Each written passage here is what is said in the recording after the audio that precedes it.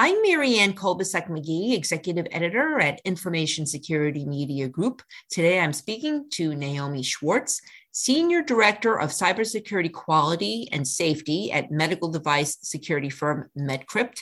Naomi recently joined MedCrypt from the FDA, where she was a pre-market reviewer and consumer safety officer. So Naomi, the FDA earlier this year issued revised, updated draft guidance for the pre-market of medical devices and what manufacturers should be doing to address cybersecurity in their products. While you were at the FDA, what did you see in terms of the cybersecurity mindedness of manufacturers submitting their medical devices for FDA review?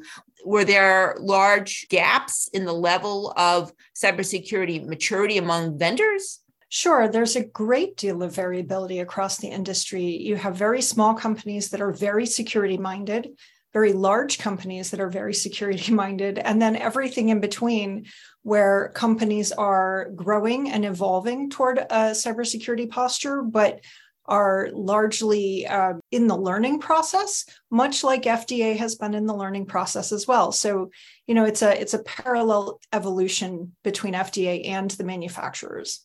So Naomi, are there common areas where you see medical device makers falling short in cybersecurity in the design and development of new products? And what would you like to see medical device makers do better in terms of addressing security earlier on in their product life cycles?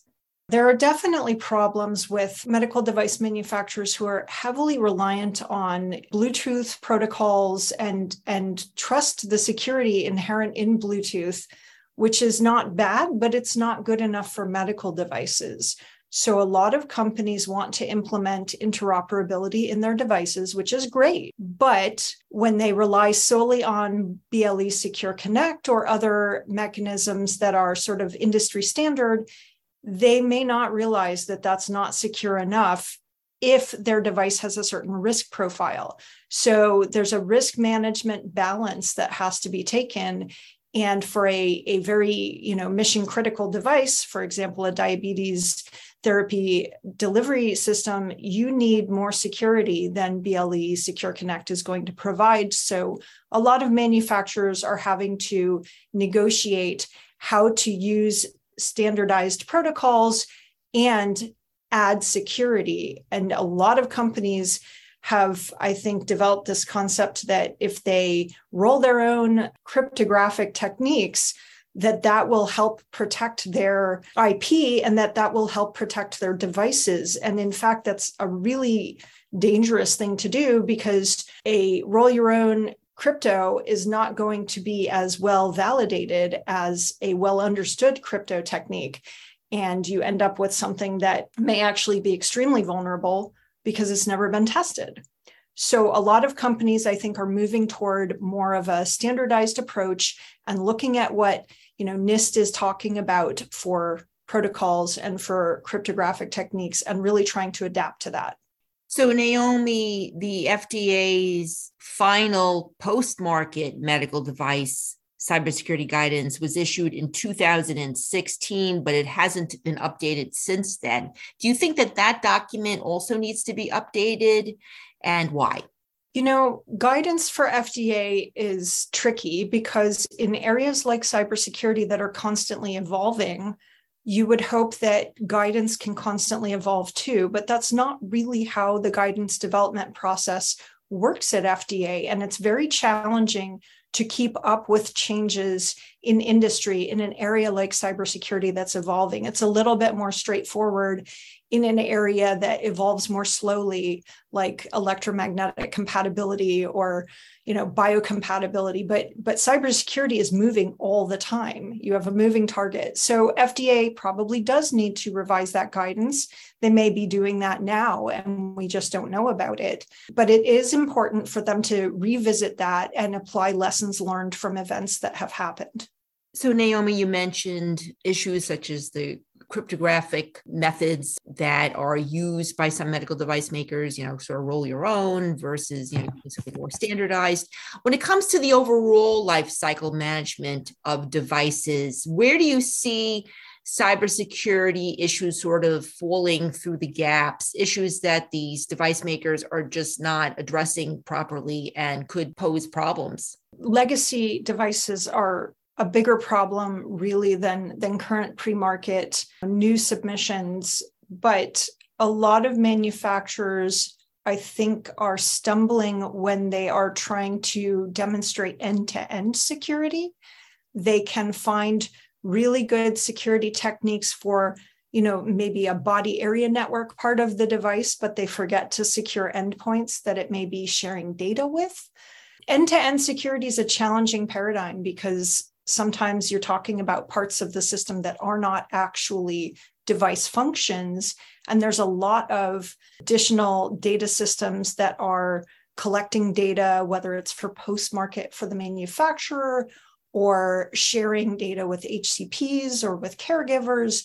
And those aspects have to be secure as well, because they can be the weak link in the chain for the entire system, for that device, for the larger ecosystem that the manufacturer maintains with many devices, in fact.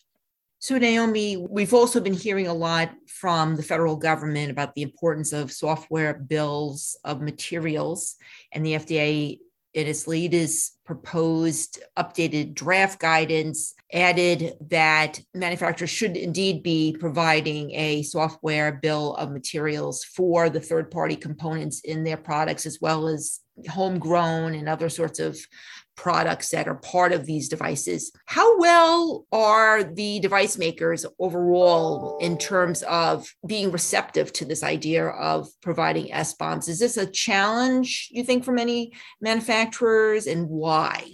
For legacy devices, for sure, it's a challenge because it wasn't part of their initial planning. And it may be difficult for them to pull back and figure out what went into a device that was developed 15, 20 years ago. And hospitals particularly want to know what's going on with legacy devices because they are often the weakest link in a network. But for pre-market devices, things that are in development now, it can be easier to collect the information for an SBOM, but you have to get it complete.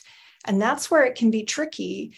One of the software components you use that's off the shelf may itself contain additional components, and you may not know what those are. So you have to do, some software composition analysis and things to piece together the whole story, the complete ingredient list for what's in that software package that you're developing using other tools.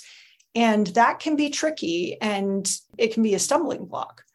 But also, you've got hospitals and HDOs who want to get their hands on SBOM, and some manufacturers don't want to share that because they feel like they're exposing their IP. So the hospitals want to know what's on my network, and if I see a new disclosure, what does it apply to? But it's tricky to tease that out because maybe the software is used, but the protocol that's vulnerable isn't.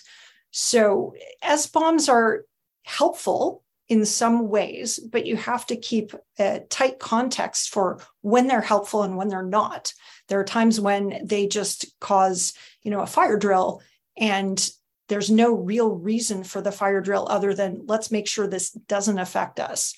But that can be very painful for the manufacturer, and it can be painful for the HDO. It needs to be teased out. So, Naomi, based on everything we just discussed and the various issues facing medical device cybersecurity, which cyber threats right now involving medical devices worry you the most, and why? That's tricky because you've got several different things happening at once. You've got to consider state actors where nobody in the medical device industry is prepared to deal with that kind of threat, and the government is still negotiating how to deal with that kind of threat.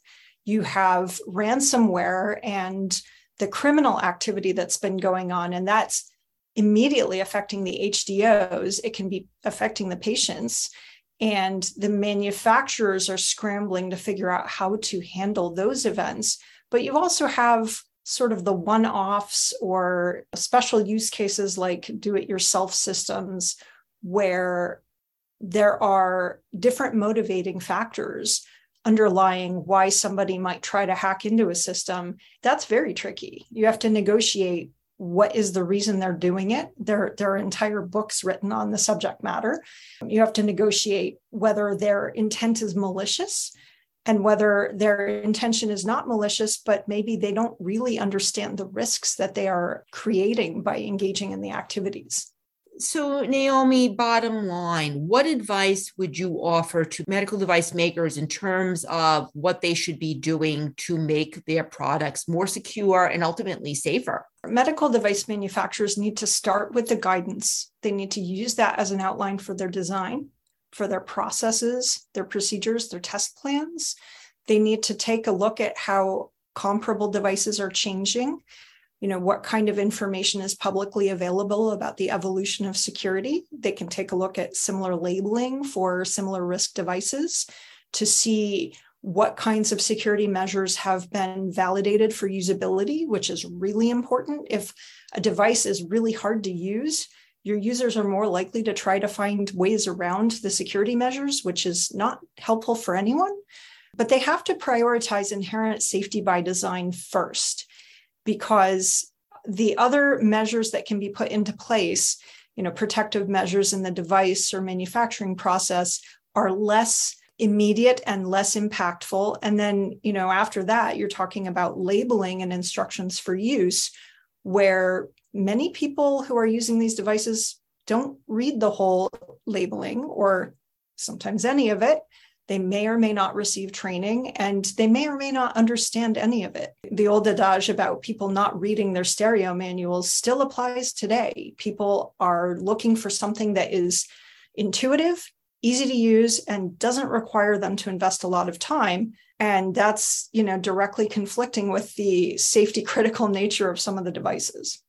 Thank you so much, Naomi. I've been speaking to Naomi Schwartz. I'm Marianne Kolbasuk-McGee of Information Security Media Group. Thanks for joining us.